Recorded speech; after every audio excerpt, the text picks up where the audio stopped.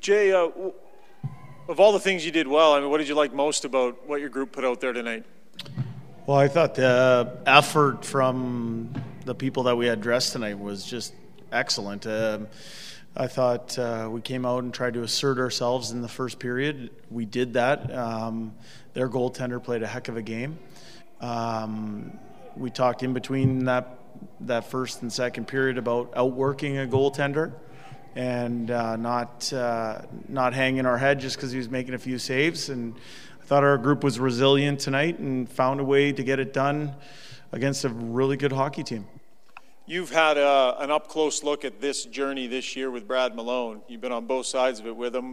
What went through your head when he scores a goal like that?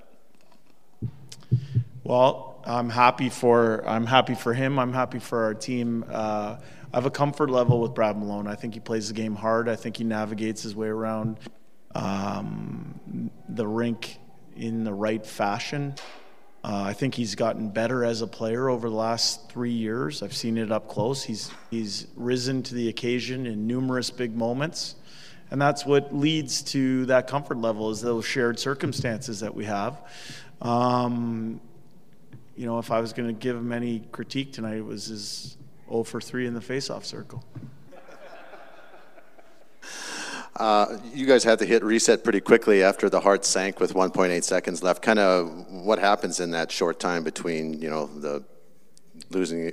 Well, I think we just collectively take a deep breath. We talk about how we're here for the 2 points. The other team found a way to score a goal in the last few seconds of the game. They're a good team. But for us, we just kept our focus and found a way to win when it counted. Sometimes when a team's playing well and not getting the results, you lose a little bit of that focus and it goes the other way until you get some positive reinforcements. From that perspective, is today fairly important? Yeah, I thought it was a good sign, our stick-to-itiveness level. Not being deterred by some of the circumstances in the game, including a goaltender who played very well, including maybe missing a few opportunities that we felt we could have bared down on, and then giving up a late goal. In the end, we found a way to win, and that's a credit to the players in our dressing room. So when you're on the bench and you see Leon and Connor on a 2-on-1 in the overtime, are you thinking, this is a goal? I've had the experience of seeing them as an assistant coach in those circumstances, and I couldn't name two players in the world that you'd want on that occasion more than Connor McDavid and Leon Draisaitl, and they found a way to convert. So I was quite pleased. And can you talk to Zach Kassian's game today? I thought it was good. You can't forget that he's missed some time here. He hasn't even, because we haven't practiced as a team a lot, he's missed some of those experiences of feeling some of the tweaks that we're trying to make.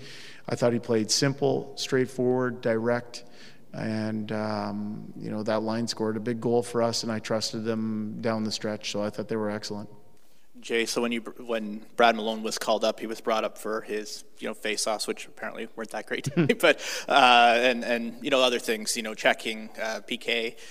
For him to get that offense, when offense has been tough to come by lately, what did that do for your group? How did that maybe help you guys? Yeah, I would say that I gave him a little shot about his face-off performance tonight, but I think heading in, he was 77% heading. Yeah, I'm sure.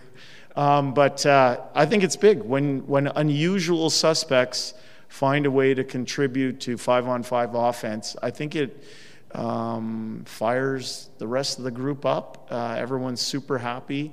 I thought the way they scored their goals, Malone was with Shore and Ryan on that second goal for us.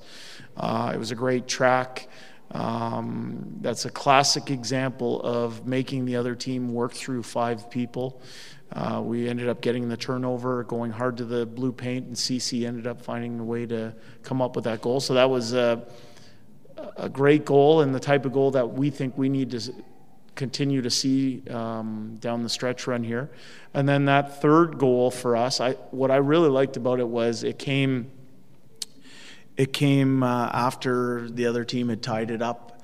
And sometimes it takes you a minute or two to recover. And I just thought that for that line to get a forecheck type goal where they got the puck below the goal line and convert like that, I think it's great for team morale. So Brad Malone was nearly a point per game player for you in Bakersfield, but have you ever seen hands quite like that in tight? That was not a bad goal. Yeah, no, he has underrated skill.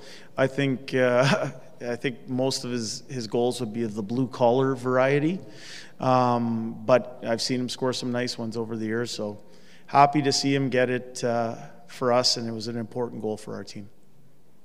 Hi, it's Shauna, and I might be a bad parent because my kids think French fries are vegetables. Hey, it's Ryan, and I might be a bad parent because I went out for wings when my wife was in the hospital after giving birth. Johnny here. I might be a bad parent because in my house, the tooth fairy gives pocket change. But we're not alone. Len emailed us and said his 6-year-old daughter's Tarzan moment going from love seat to lazy boy by curtains made him more proud than any dance recital. And Andy left his 2-year-old at the rink. All right, guys, I'm sure we're not alone. Like Andy's kid. For stories and confessions like this, make sure you check out our podcast. It's called Bad Parents, and it's available wherever you get your podcasts. I left a glove at the rink.